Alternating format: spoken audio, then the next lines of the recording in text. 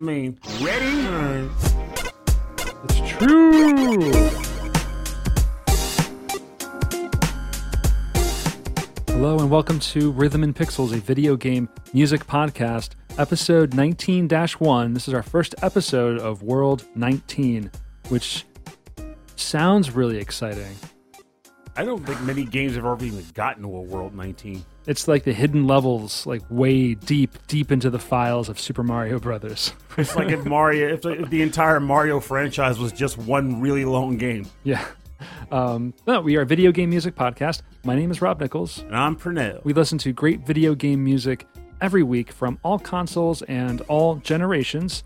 And at the end of every episode, we even focus on remixes and arrangements just for you, the listeners. Just for them.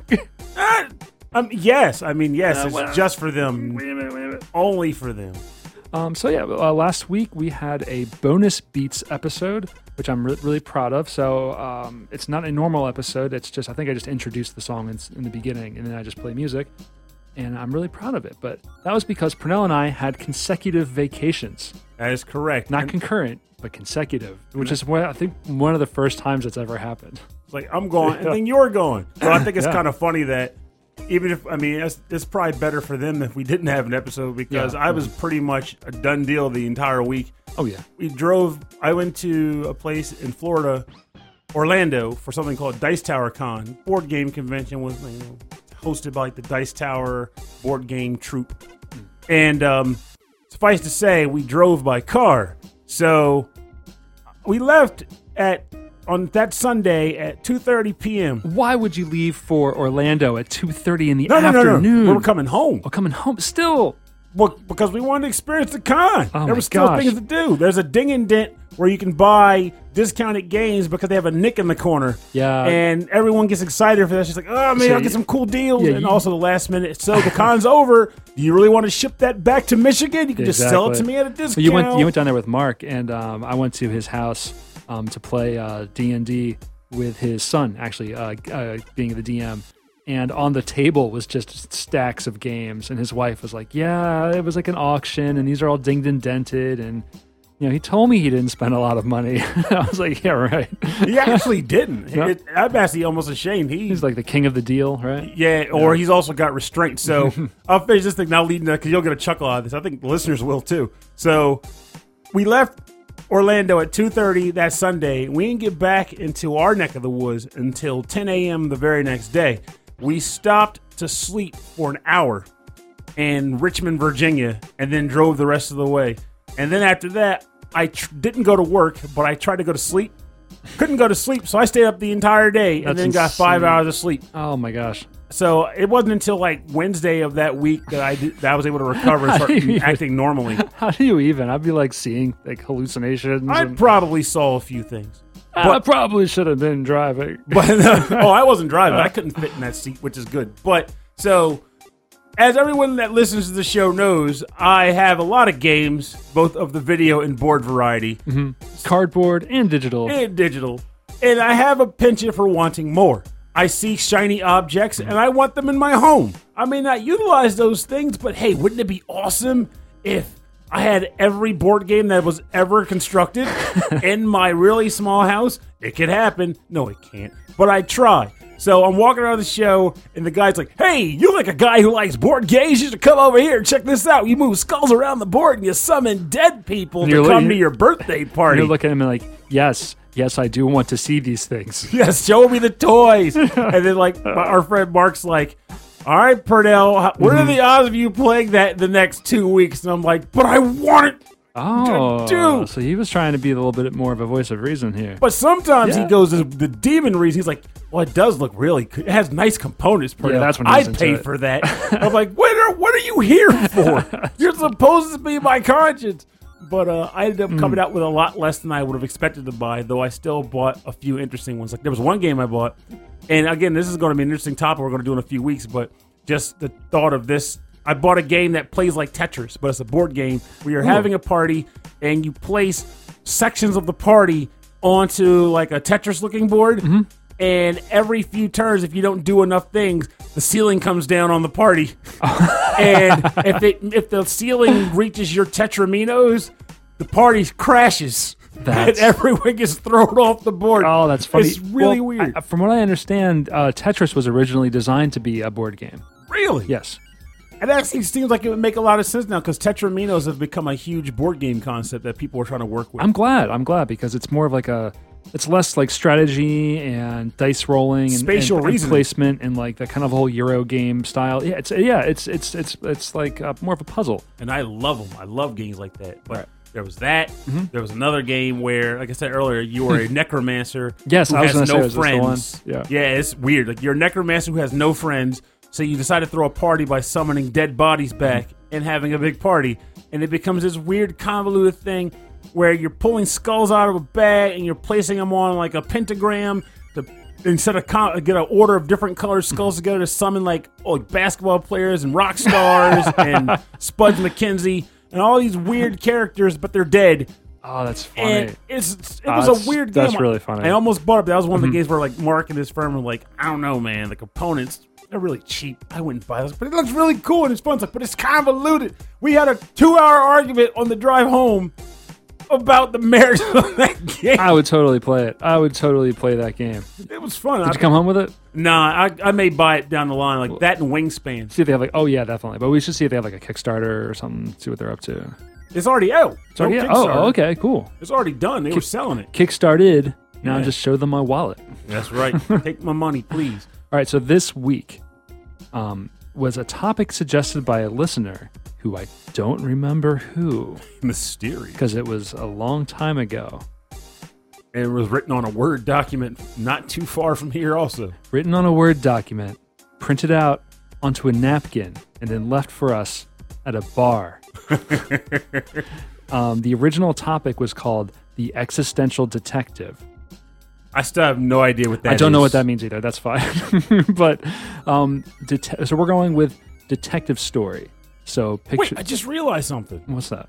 Existential detective, could that just be someone whose major pursuit is investigating the value of life and the purpose behind it? I was thinking like that, or maybe like a detective who's thinking about if what's real, or if they're real. That's also a good one. Admittedly, I would have no idea what to pick for that, even knowing that that's the definition. But all right, so picture this, right? You know, you're sitting at your desk, waiting for the next client to come at the door.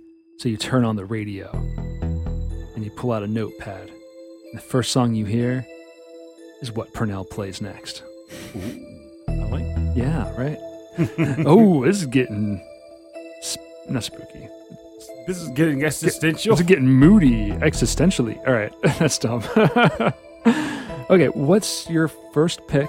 Well, we got to stay. The episode 19. topic is detective. Yes, the episode topic is detectives /investigations. I purposefully avoided anything Phoenix Wright related. I just realized we should officially call it super sleuthing. Super sleuthing. I just like that. I just like the saying super sleuthing. Super sleuthing 64. Superman, super sleuthing. All right.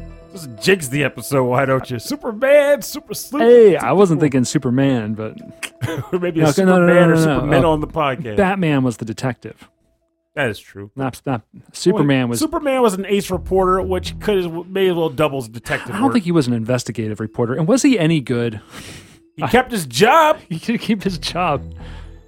He was also considered one of the Daily Planet's top reporters, though we never heard of any of his stories aside from Lois Lane prodding him about how lame they are. Well, you know what I just learned? That you know more about Superman than I ever did. I know too much about Superman. I don't know anything about him. All right, so what's your first track? What's your first detective-y, investigatory Well, track? I want to start with a staple because the last two will be non-staples. This comes from a game that I talk about plenty on the show, but this is a good excuse to throw this on the show finally. It's from the game Danganronpa V3 Killing Harmony, and the track title is called Scrum Debate, and the composer is Masafumi Takeda. Takeda. Takeda.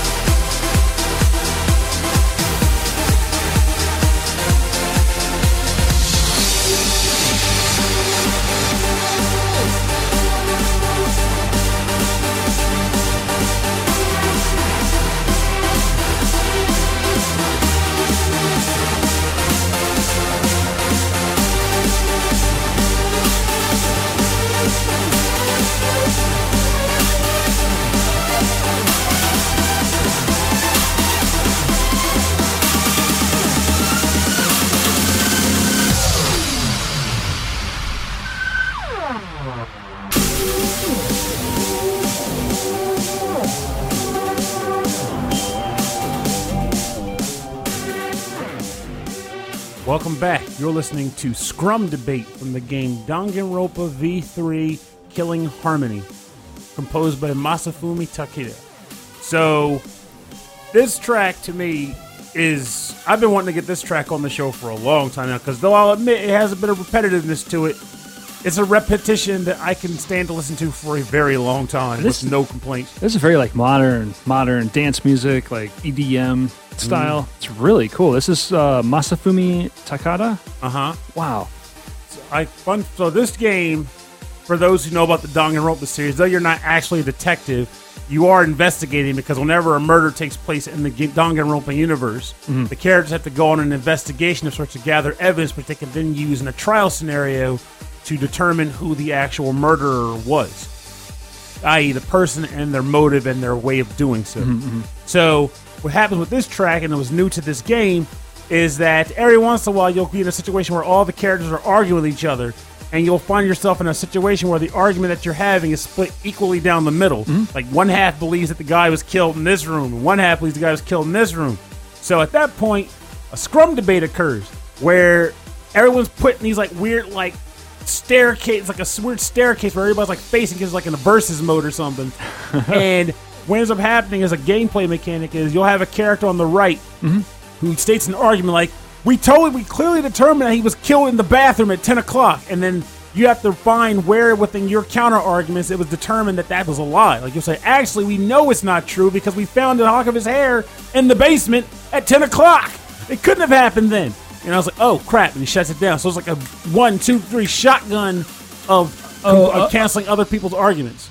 And it's a lot of fun to do. Oh, that's almost like a rapid fire, like Phoenix Wright on the stand. Yes, exactly. That's cool. Oh man, that's really neat. And given the whole existential detective thing, it's kind of funny because without spoiling the game, and that's why it's called a scrum debate, because it's like everyone's kind of piling on and throwing things out. Yep. And this music's playing while everyone's like shouting at each other. Yes, that's great. And it's great because like we said earlier, the original thought that the guy had was existential detective, and without spoiling the game as a whole, there is definitely a moment where like there's discussion like, do we even exist? And you're like you have to prove your existence to your friends because they believe that you don't actually exist. The other half thinks you do exist. And you're like, what? This is perfect. So I'm gonna lay out my music to match yours. Interesting. I'm really excited about this. So yeah, this is really, you talk about Danganronpa a lot. And it's one of my favorite series, honestly. It started out as being this ridiculously absurd premise that was almost jokey at best. But by the end of the first game, I was like, it's still really ridiculous. But I enjoy engaging it. And they just kept upping the ante every time. And then they had an anime that kind of wrapped up the series. I'm not sure if it's truly canon or not. But when this game came, I was like, oh, I guess we're going in a whole other direction. And holy crap, did they ever go in a different direction. A direction of which I didn't even see coming. Which made it all the better and fun thing. It may have came up on the show in the past, but I'll tell it again because you might have forgotten since then. The guy who wrote the series, like the writer, this was his last game. Afterwards, he quit the company, Spike Chunsoul. Oh, well, his last game for the company, though. Yeah, he left. Right. So the way he wrote the conclusion of the game legitimately just angered so many people. Not because it was truly bad.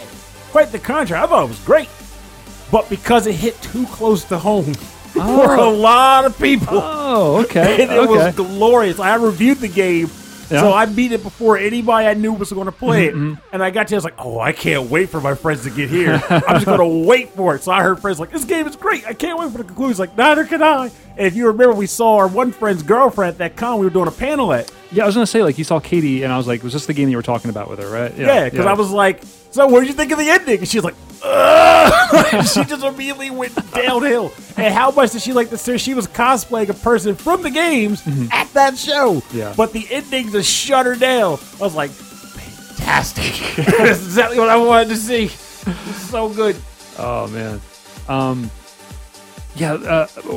One show that comes to mind that's anime related that is like too close to home and uncomfortable is that indie show on YouTube, and I think it's on Vimeo, called Too Kawaii for Comfort.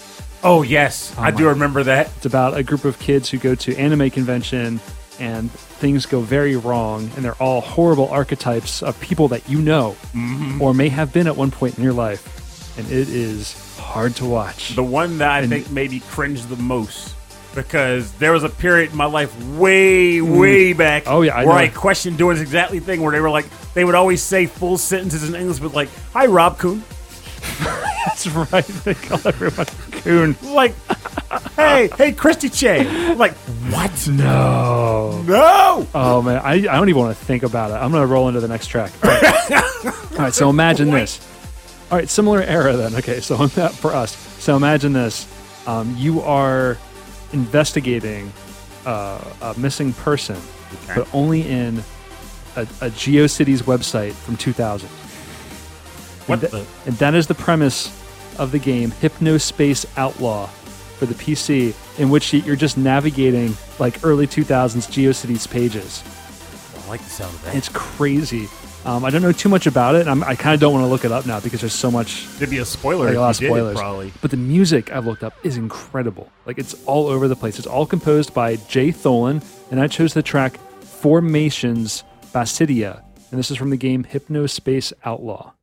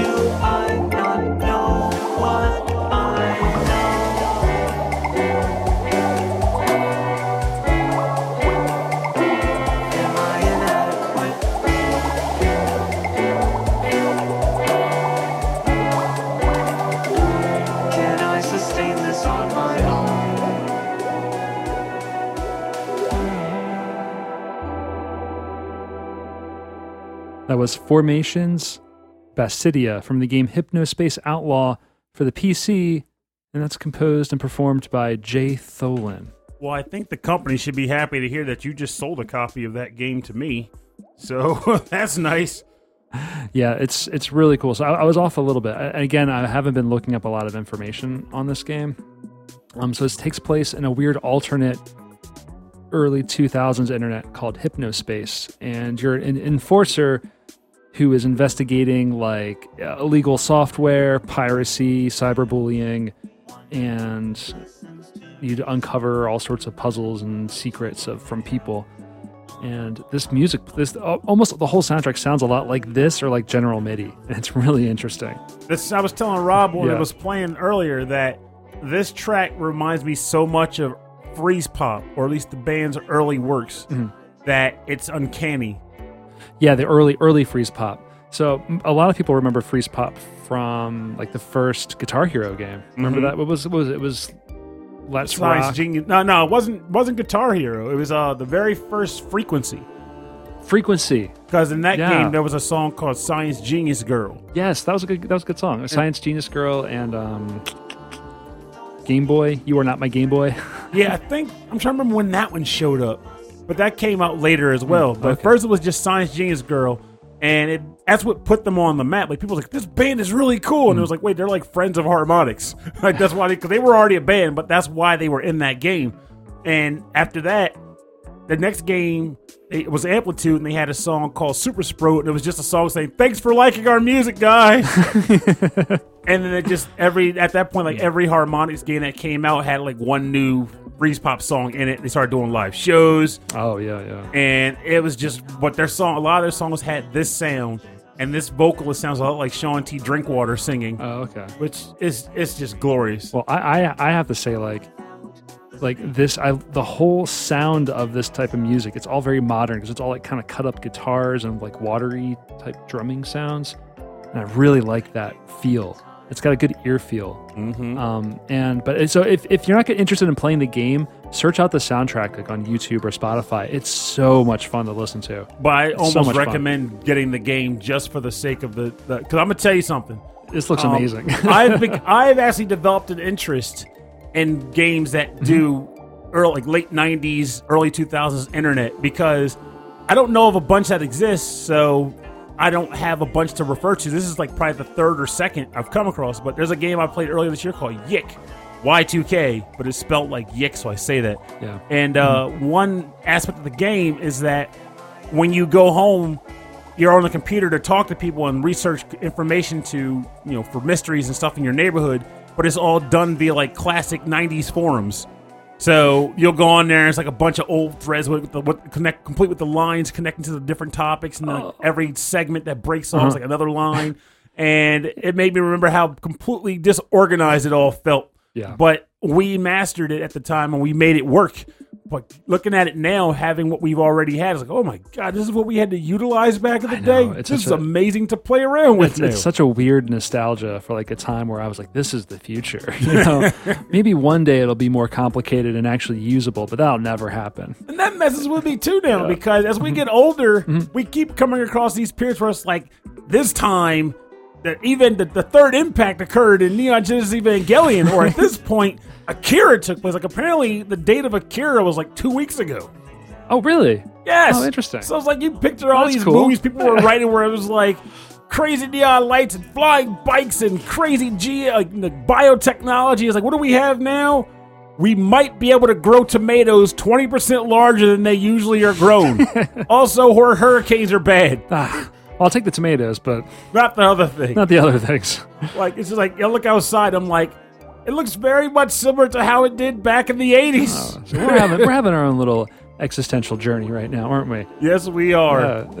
And we're recording this podcast for a platform in the future when really the whole podcast platform is kind of outdated and it's old. Not outdated, but it's old. It is definitely old. Definitely older than the platforms that it's being listened on right now, I'm sure. I still enjoy the fact that a lot of people, I mean, I feel like I might even have it wrong, but a lot of people don't even remember or know why podcasts are called podcasts. Yeah. They just are, and people stuck with it. Well, the original podcasts, they were like small little pods, right? And you would order them online, and they'd come in like a little pod. And then when you opened it, like a mist would shoot out from the pod, and then it would just go into your face. And then you would inhale it? Then you would slowly hear voices. The early podcasts were very short, only like maybe a couple minutes. Early podcasts caused cancer, apparently. Early podcasts. You heard it here first. You heard it here first. Podcasts cause cancer. Oh, gee. Don't listen to the show, folks. No, listen to the show. Listen to the show and tell all your friends about it. Rhythm and Pixels, 100% cancer-free. Rhythmandpixels.com/don't give you cancer. We do not. But like that, because if I'm not mistaken, they were originally called podcasts because of people would record them and they listen to them on their iPods. Yes. Yeah, it was a format. I think it was distributed by Apple. So, and then of course now you got them on Spotify. You got them on. You just download them off the internet and just various websites. Still, the infrastructure behind it is old. It's still old.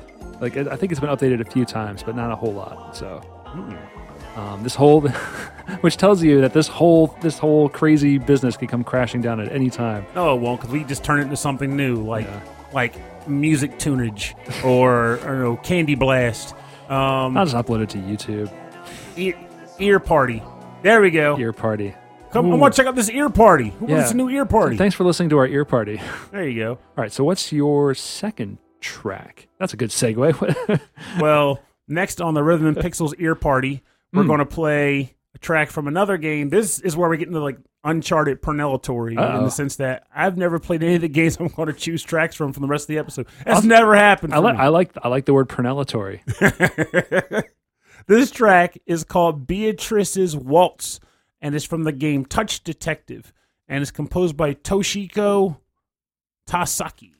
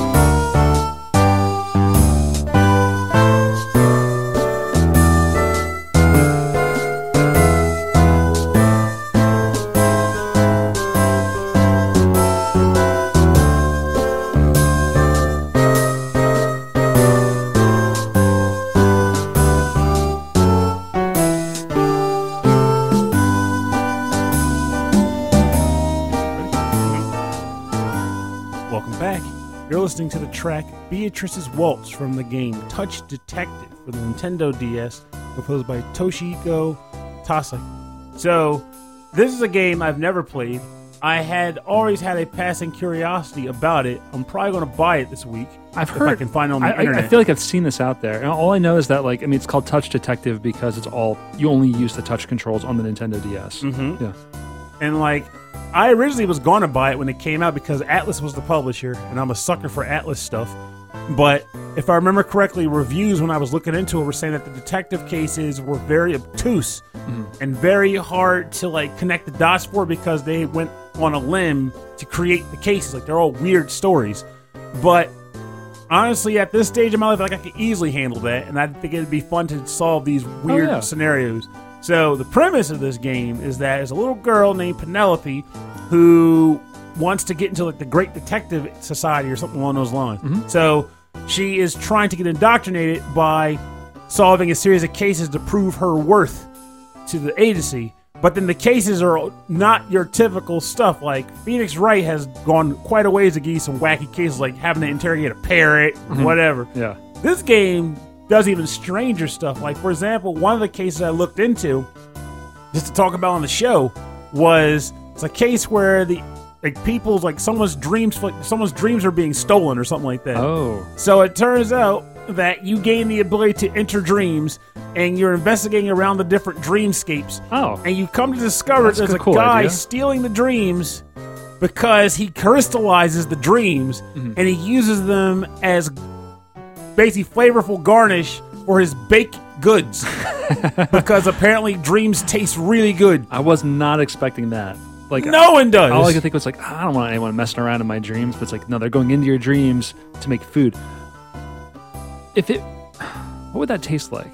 I think it would depend on the dream. Do you think it would depend on the dream, or do you think it's just like a general like dream fluid tastes delicious? There's no way. Dreams, there are a variety of dreams, because you really can't narrow down just how many different dreams there could be. Well, However, you can state based on like style of dream or type of dream. There's dreams, there's nightmares, there's what levels of good dreams, why are they good, what are they triggering you to make you happy? All right, so of all, but it's so different, right? So of all the different tastes that you can have, salty and sweet and savory and umami. Yeah, so think like, What would a dream be?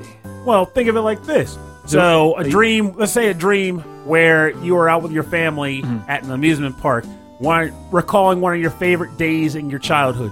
That Would be a sweet dream. a sweet dream, or maybe you're recalling like a time where you lost something, you're trying to get it back. That could be a salty dream. Salty dream. Yeah. Or you could have a dream where you're remembering some especially illicit times. That would be a spicy dream. Oh, spicy dream. Okay, I like the spicy dream. Or you're remembering a really good steak. That's a savory dream. That'd be an umami dream. Mommy dreams.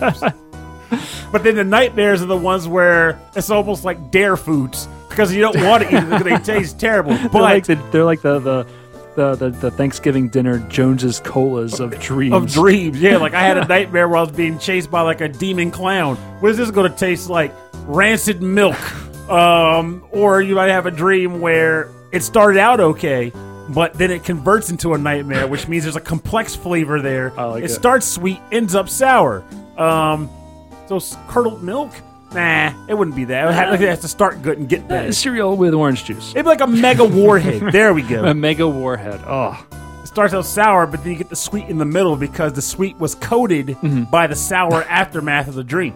I went to the movies. So my nephew was visiting with us last week, and that's why we took the week off. We went to the movies together, and we watched Spider-Man, and we were looking at candy in the theater, and the only Skittles they had were like the sour kind.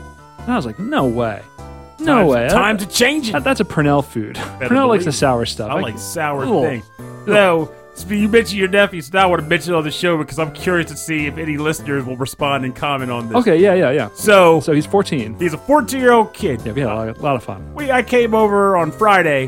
We hung out, and he decided he wants to boot up BioShock Infinite, a game that I've played years ago, and I've always loved Okay, it. So I want to see how he reacted to the This game. all started because we were looking. He wanted to play horror games. He's really into scary movies and like crazy aliens and gore and stuff. Because he's a 14-year-old boy. So I was like, awesome, let's do it. And I was like, well, I heard BioShock's supposed to be scary. And he's like, well, let's try Infinite. That looks neat. And he got into it. So go on. Now, when Rob says he got into it, we're not talking about the interesting story or the atmosphere or the settings. No. He means he got into it because he's like shooting a bunch of people. And I mean everybody. Everybody. If there was an NPC that could be shot and killed, he found it. And He was then did upset he couldn't kill the children. it. I know. I'm sitting there looking at this kid like, who are you? He just wanted action, and I totally sympathize with him, or empathize, or one of those thighs is. Like, Whichever one you choose is going to really matter. because I remember being at that age and picking up, like, renting a video game that might have been an RPG and being disappointed because all I wanted to do was jump and shoot or do some kind of action-y thing. So, like, I would rent, like, Nabunga's Ambition for the NES. That's not. That was a strategy game, but without the manual. I'm like, the Godzilla game for the NES. I'm like, why can't I run around as Godzilla killing things? Because he's the all I wanted to antagonist do. in this game, I think. It's just the technology is different now. You know? Yeah, but it's not even so much that he was disappointed. I was just flabbergasted by the whole, like, he would ignore the scenarios he kept trying to drop Elizabeth. I'm like, she's throwing you health kits. Why do you want to kill her? He's trying to kill every character. So at that point, what ended up happening was he wasn't taking cover or watching out for his health. So the enemy were just dropping him like flies. It So I was spent the so entire much- session rooting for the enemies. Like, take man, this I kid know. out. He played everything so evil. It was so much fun watching him just jump into the middle of the firefights, not taking cover, and just like at one point there's a stage, and he has to jump. He has to get down from the balcony and like take out the dudes who are coming at him from behind the stage. And so he just jumps off the balcony, lands on the stage, which immediately loses 25% health. Now he's surrounded by about 15 bad guys, and all he has is like a pistol, and he's like, I can do it. And I'm like, I don't know, man. But it hit me in a weird way, because like I said, on one hand, I was rooting for the enemies because they had to kill this malicious child. Yes, that's essentially what that was. But by that same token, angry children. I'm that guy who's always like, there's a way to do this effectively. You should do that. And he wouldn't do any of it. So I'm like, you can get a health kit over there. There's an item that can increase your defense gauge. Well, that's another thing too. That's age and playing video games. Like, we understand the language of games. It's like game developers, like they want you to go a certain way. They design things to play things a certain way because we've played them before and we understand that. He hasn't really ever played video games before. I think he was just being wacky tacky and messing with us. Oh, he was totally being wacky. We played Surgeon Simulator over and over again, where we could just take the buzzsaw and we were just trying to slice a guy's head open during heart surgery. See, so that leads to the actual question I wanted to ask listeners. Such a good kid. He's a good kid outside of the gamerverse. Yeah. Inside, don't go near him. You won't make it. No. What's that show? Old 90s show. Reboot? Yeah, you ain't rebooting around him. You got to run. Yeah, you got to run from him. But the question I wanted to inquire about was like, do you guys have like any, nephews, nieces, grandkids? We may have some older listeners who portray some of these tendencies, whether it be the I gotta kill everything on sight guy, or the kid who wants to violate all the game's rules because he thinks he can, or even worse, the situation where the kid's just not playing it right. Well, and you want to tell them what to do. Before we played that, we were playing Fallout 3, and I don't even want to talk to you about the choices he was making. He probably let Megaton blow up. Because he did a lot of horrible things. He said a lot of bad things to good people. Oh, mercy. It was really fun to watch him do it. All right, so my next track, I'm going to go with here. I'm going to look at my list. I am going to go with the game Blade Runner for the PC. This came out in, I think it's 1997. Maybe it was 96. And this is a track called Blues. It's the Blues. And it's composed by Frank Klepacki.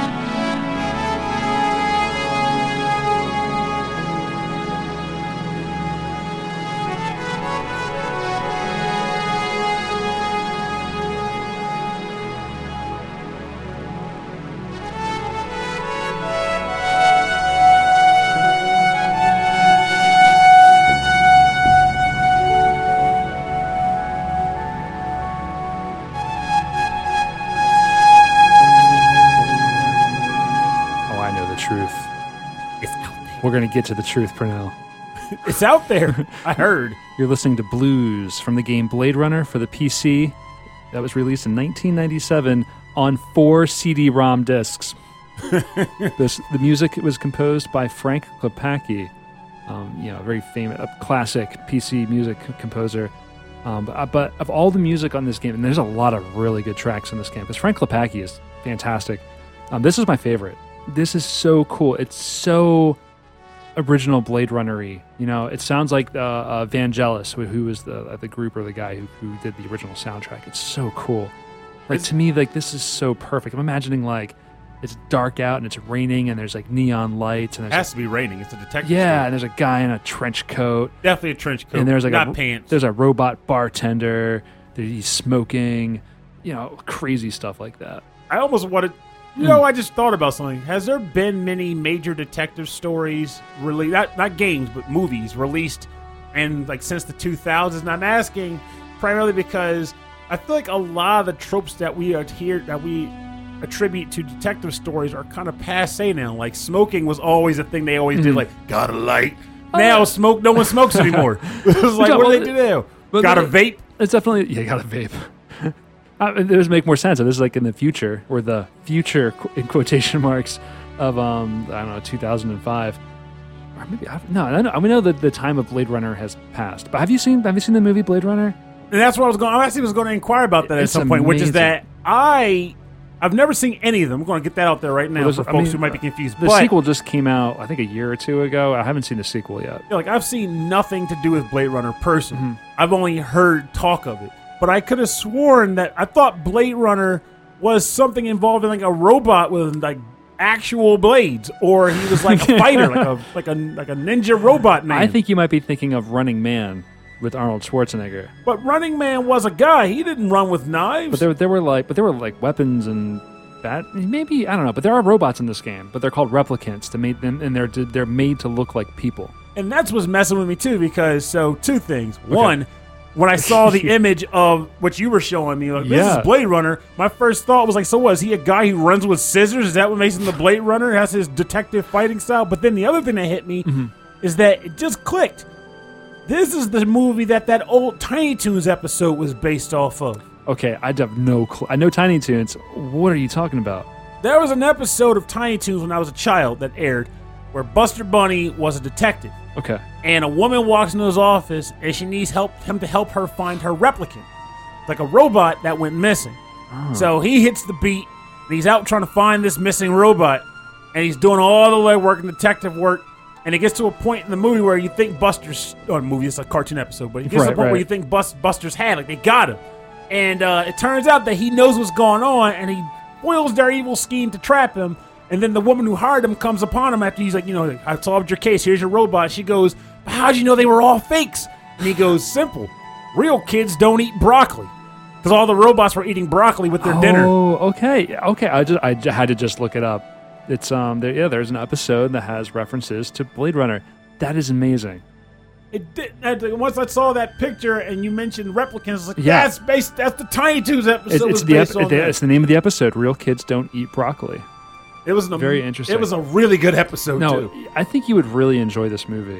This is right up your alley. Because this is the question of, if the replicant actually deserves to be say it's alive and stuff like that. Because I do like when Steve shows you that. It's all like that. This is Black Mirror before Black Mirror. This came out in 85 or 84. Sold. Yeah, and it's Harrison Ford, really young. He's really crazy good looking in this movie. He's awesome.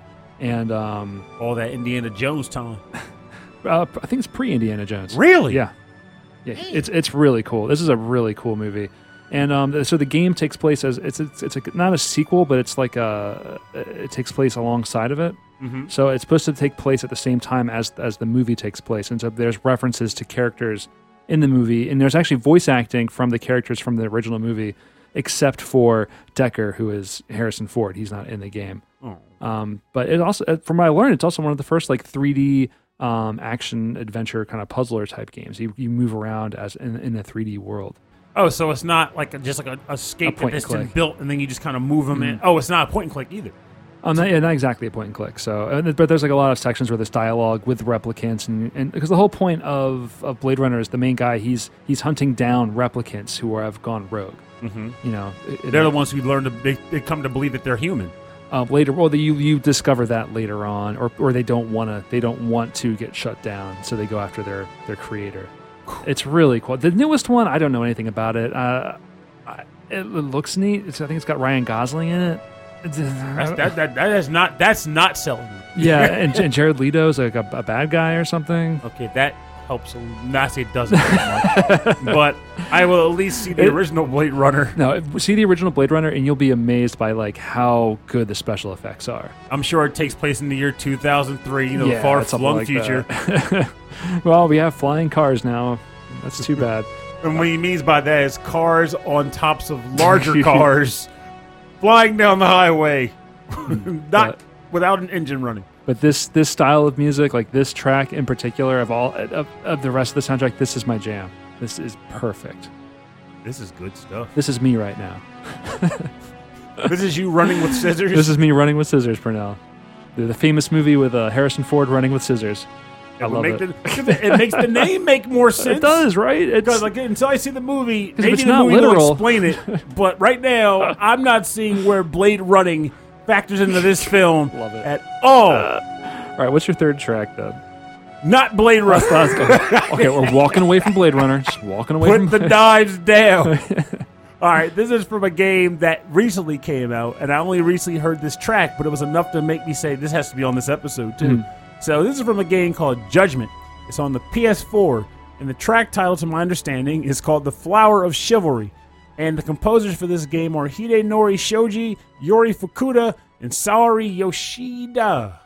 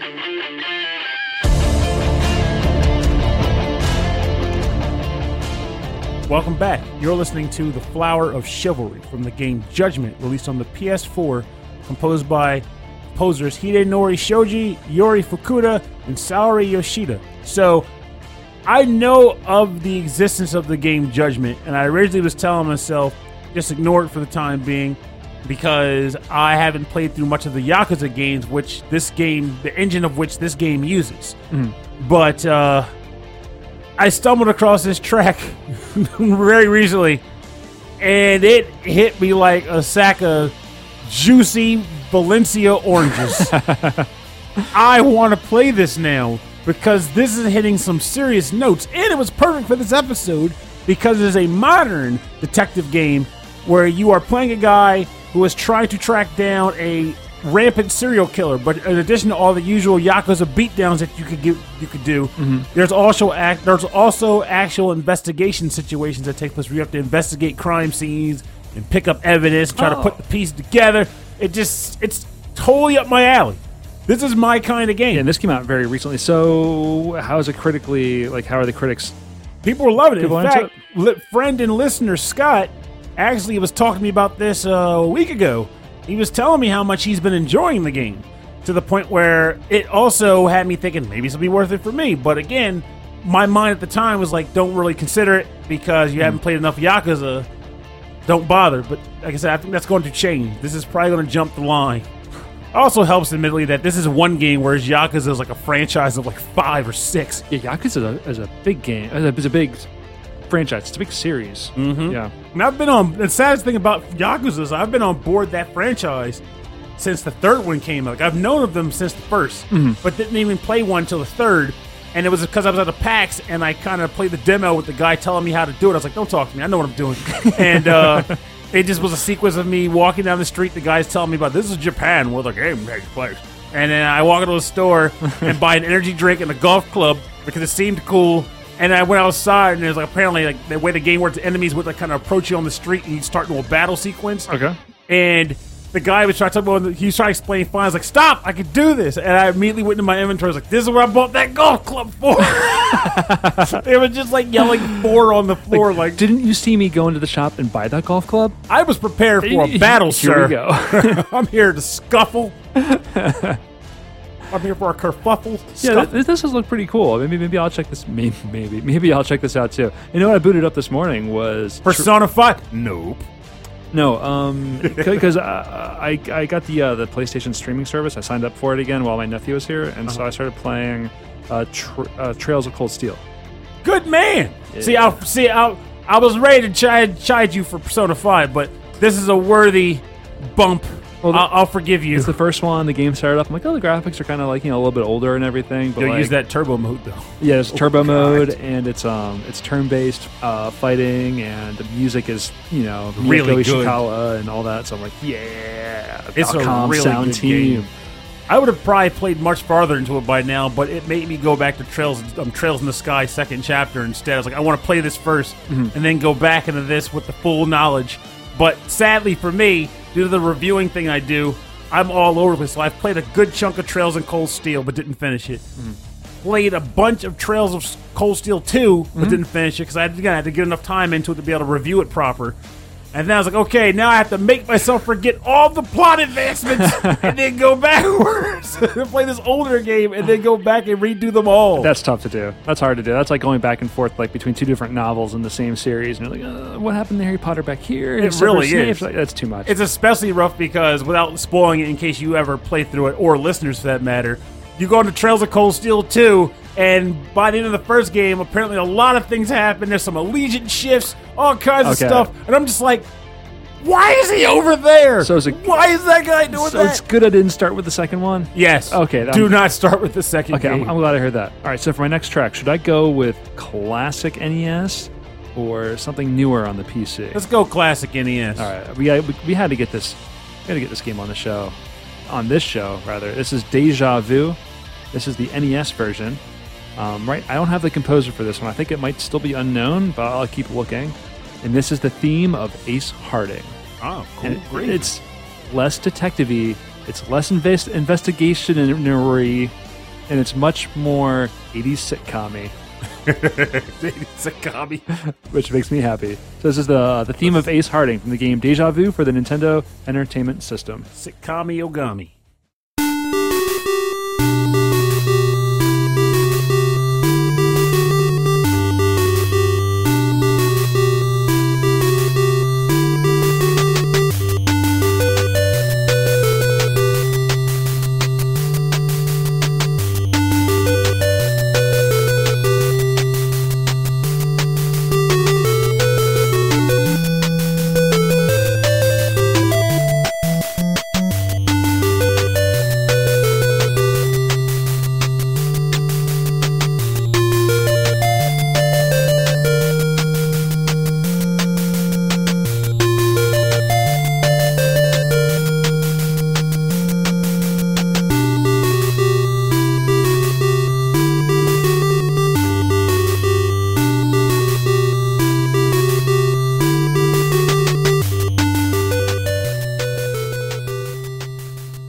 The theme of Ace Harding from the game Deja Vu for the Nintendo Entertainment System, and it is composed by Hiroyuki Masano.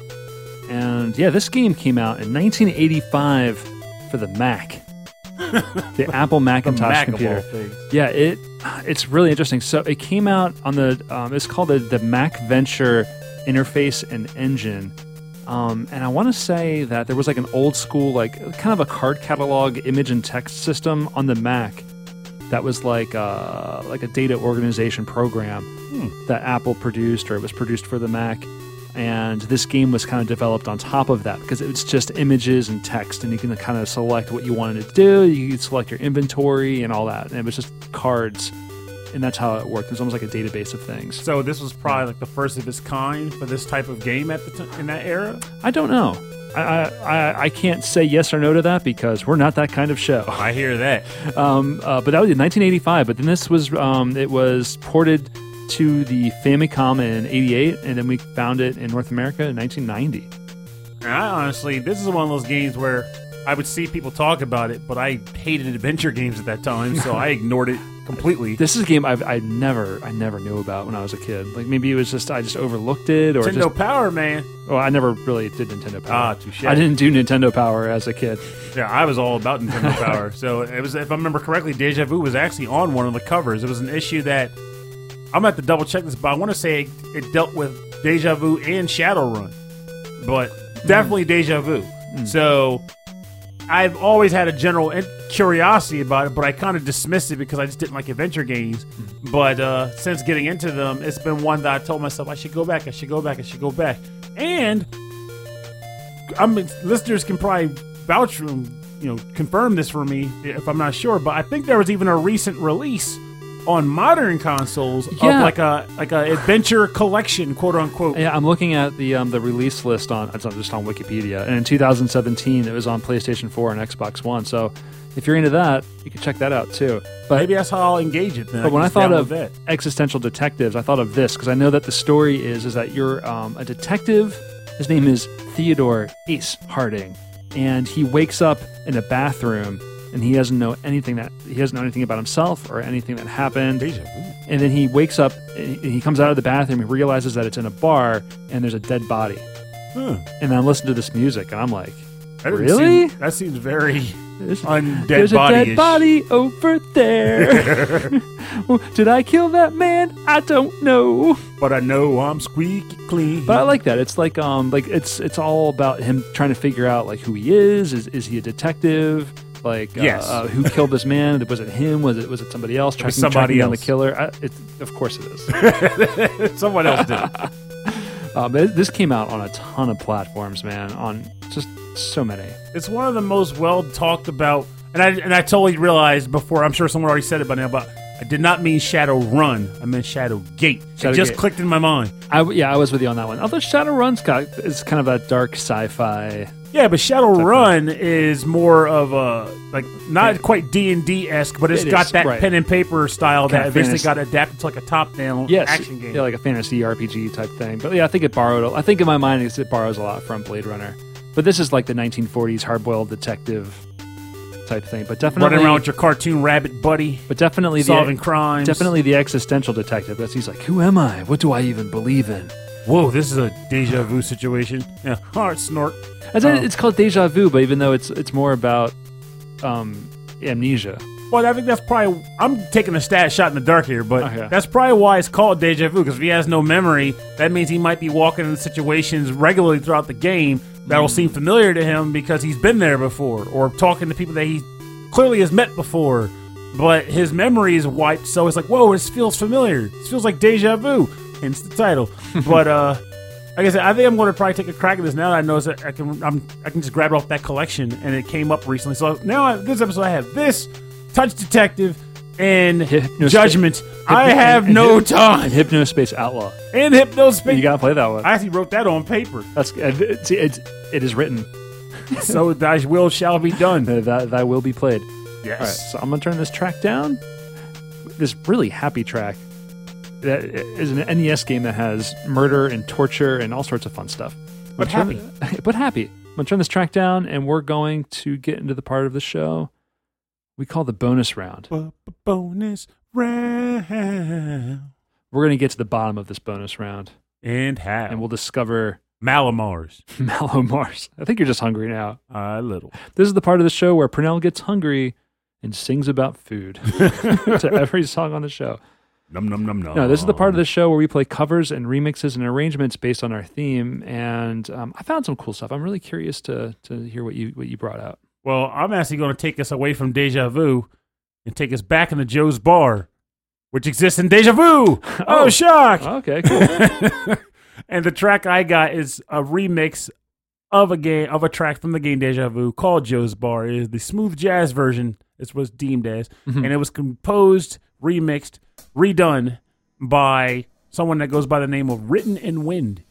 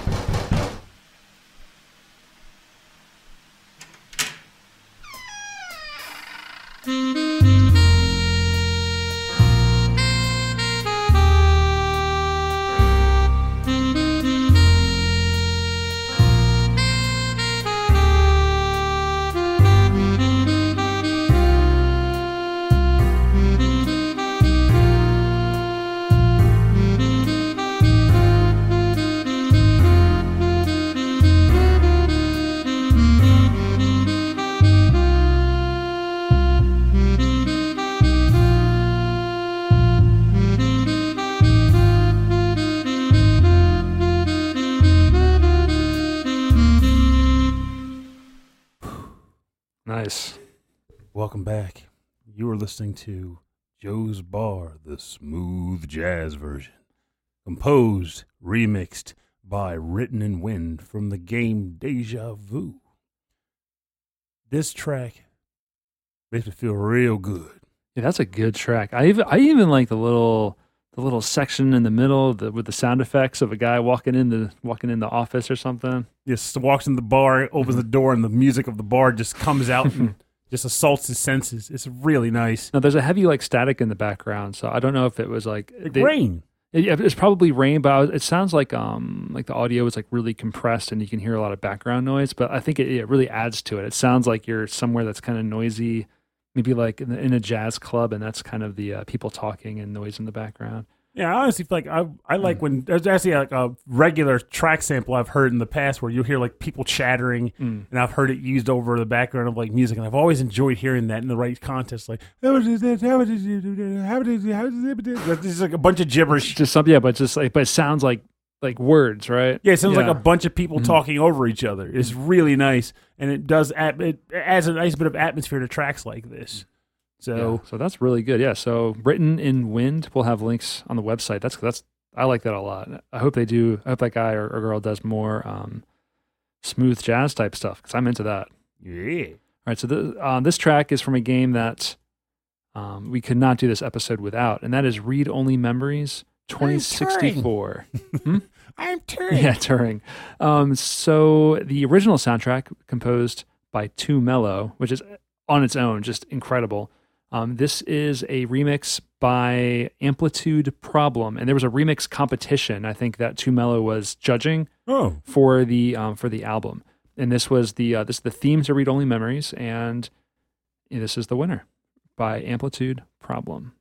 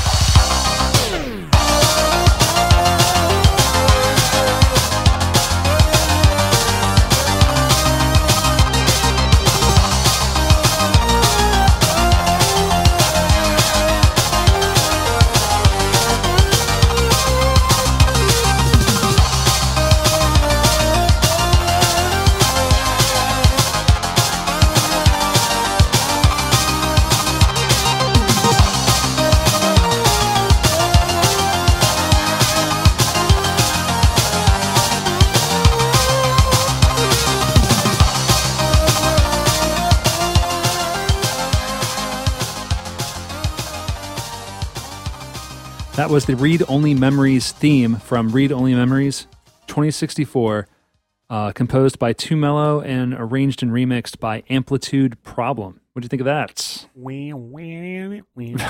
I thought it was nice. I very much enjoyed it.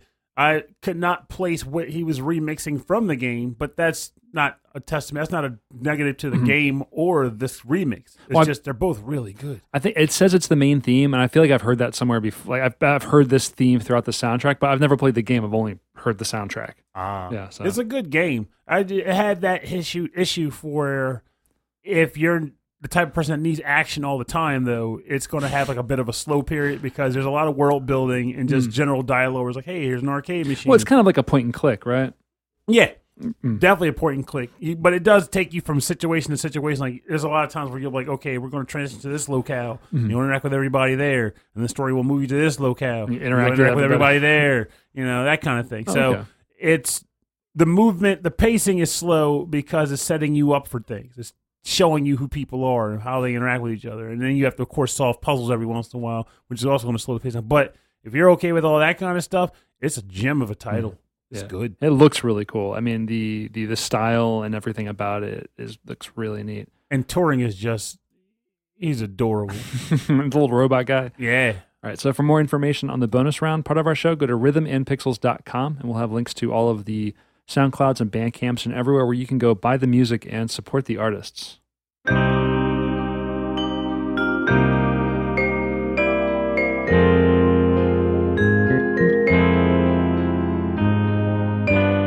right, thanks for joining us on Rhythm and Pixels, our episode number 19-1. The Detective Story, or Detectives, or Super Sleuthing 64. Super Sleuthing Superman 64. And we're going out on a song from Pokemon. Pokemon Alpha, Omega Ruby, and Alpha Sapphire. I got it right. Looker's theme. It's a sorrowful version compared to his normal upbeat detective theme. And even though this is not a quote-unquote happy go bouncy theme, I will say that I prefer this for this episode and just in general to the normal Looker theme.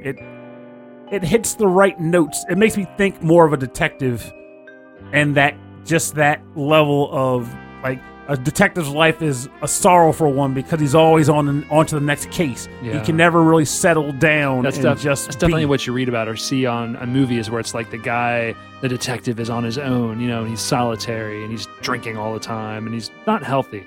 He's not living a healthy life at all. He's not living his best life. No, he's not. But oddly enough, it makes you think in that sense that the detective is living this kind of life, and yet all the cases he's solving, he's helping people every step of the way. Someone comes in with a problem. I can't find my missing daughter. She's out there somewhere. Can you find her? And he has to go into the grimy underbelly of the city and interrogate and investigate. And at the end of the day, he finds this missing child. He returns the child to the mother. The family's reunited, but the things he's seen has broken him and sent him to his next drink. This music is like really speaking to you right now, isn't it? It really does. It's that horn. Yeah, man. It's a really good track. Well, if you have any tips or any clues, please email them to us. rhythmandpixels@hotmail.com. And if you'd like more information about our show and where it can be found, because it's been missing, you can check out our website, rhythmandpixels.com. You can also see us on all of the social media outlets, Facebook and Twitter and Instagram, all these places. It's Rhythm and Pixels, all one word. Check out our YouTube page. It's youtube.com/rhythmandpixels. We have a 24/7 8-bit and 16-bit music radio station just playing all the time. And I should say that this coming Saturday. Mm-hmm. Saturday. This coming Saturday at 4 p.m. at the Philly Podcast Festival, you can see us doing the podcast. It'll be weird. It's going to be weird. We don't know who's going to be there. We don't know what it's about. We don't know why they're going to be there. We don't know what we're going to be there. Oh wait, podcast. It's somewhere on Market Street, but yeah, the details are on our website, rhythmandpixels.com, or you can just Google Philly Podfest. I'm sure it's out there somewhere. So check that out. It's going to be strange. We're going to be all hepped up on caffeine and just getting all crazy. It's going to be a good time with video game music. And if you want to support the show, share it with people. Tell people you know. Tell the people you love. Where is my daughter? Listen to this podcast. The answers lie there. The answers are in my past that I can't remember. Who am I? Listen to my podcast. Actually, I'm listening back to the old podcast to remember who I am. You're just learning about me. Oh God! If that was the only info you had to piece together the type of person you were, it really does make one wonder what would come out of it. Oh man, that's bad news right there. I feel like honestly, I feel like I say so much on the show. You're very positive on this show. You'd be like, if you had amnesia today and you listened to the show, you'd be like, man, I'm a pretty cool guy. I'm like, how many video games have I played? How can I be? Yeah. Was my life full of video games? What is this? What is this? Well, I guess I'm friends with this Rob guy. He sounds okay, I guess. What the heck is an arpeggio effect? And why am I the only one unfamiliar with it? I had to bring up the arpeggio effect. You know I did. Oh man, why is everyone talking about this arpeggio effect? It's so crunchy. Is it Italian? Well, it is crunchy. It's good, delicious. Yeah, it's crunchy. Anyways, if you want to support our show, you can go to patreon.com/rhythmandpixels and click on the Patreon page, and you can support us that way. If you are a member of our Patreon supporter group, our Patreon support group, that's what they're called now, you get access to a live stream of us recording a show every month. So once a month, there's an episode where we're extra goofy because we have our Patreon supporters in the stream chat joking with us. And there's other thoughts that have been looking for their family. No. Where are they? Well, we don't know where they are, but maybe. But like, there's also other thoughts that come to mind too. Like, I know, like, if you have any thoughts as a patron about like games to play, either like that we should try out, or I don't know, something we do on Twitch or something, give us a heads up there. Like, because fun fact here, he's not a patron, but an old friend, Electric Boogaloo, has been on my case for months. About the Spyro franchise. Like, he's been hitting me with the deeds. Like, you gotta try it. You gotta try it. You never played Spyro? Never tried Spyro. Get down with Spyro? I never got down with the row. So he recently caught a decent sale on it on the PSN, and I figured this is the time. I'm going to buy this game. So I officially now am an owner of the Spyro collection. There you go. And I am going to try it. And I'm only trying it because EB said it's a good game, and I want to check out what he wants.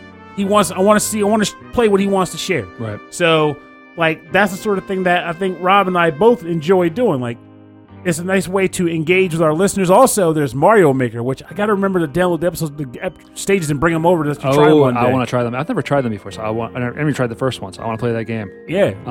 But getting back to it, if you are a Patreon member, and if you're interested in any more content from us, such as maybe a weekly Twitch thing or a monthly Twitch thing where we play games together. I mean, when we play games together, we're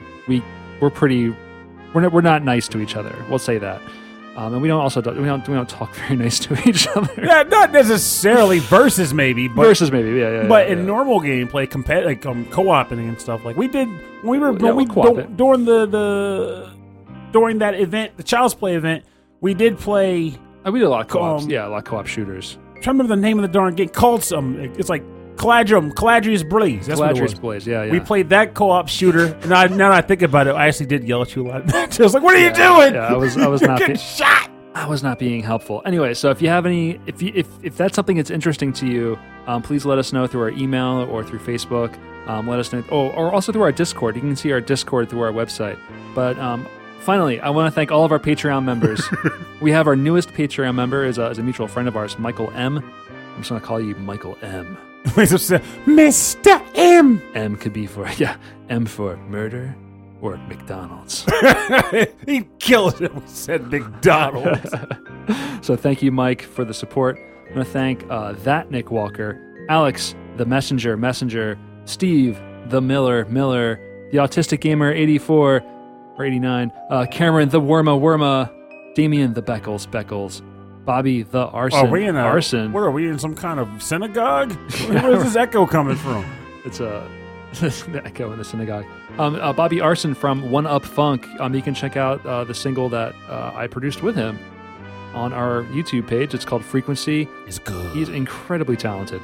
Thank Wicked Sephiroth, OK Impala, Kung Fu Carlito from the Heroes 3 podcast, Michael Bridgewater from the Forever Sound Version podcast, where we're going to have a crossover with him soon-ish, Brian Pitt, Morton Gangso, Chris Murray, the last, who is this again? The Last Rican. Daryl. Thank you, Daryl. Jupiter Jazz, Solus Sanctuary, Joe Vasallo, Chris Steenerson, and David Smith. Thank you all so much for your continued support of the show. It means so much to us. It really, really does, honestly. It really does. All right, so I think that's all we've got. We don't have... I think we're trying to figure out a topic for next week, so if we have a list, though. Yeah, and honestly... Checking it twice. I'm assuming we can get the coordination together. I genuinely have a solid idea what I want it to be because the topic came to mind because of a listener inquiring about it. I was like, I could just give you some feedback here, but I also have an idea for an episode. All right, perfect. All right, so we'll get into that. So anyway, thanks for listening to the show, Rhythm and Pixels. My name is Rob Nichols. And I'm Pernell. Thank you for listening. Well, Rob just shut down. But remember, information is key to making any quality decisions. Information is important to feel as though whenever you make a choice, it is the best choice you could have possibly made, which ultimately means do your best to not make hair decisions unless it's sort of adrenaline inducing and you're trying to navigate a rapid river or something. But when it comes to actual social interactions and when it comes to engaging with others, do your best to get all the facts and all the information together, piece together a decent understanding of your scenario, and then present the facts. The freaking facts! I can't even read it enough. To state your case and be as informed as possible, as sound as informed as possible. The people listening to you will be happier for it. You'll be happier for it. And chances are, whatever resolution you come to in your endeavors will be the best ones you could have had. It's just that way to work.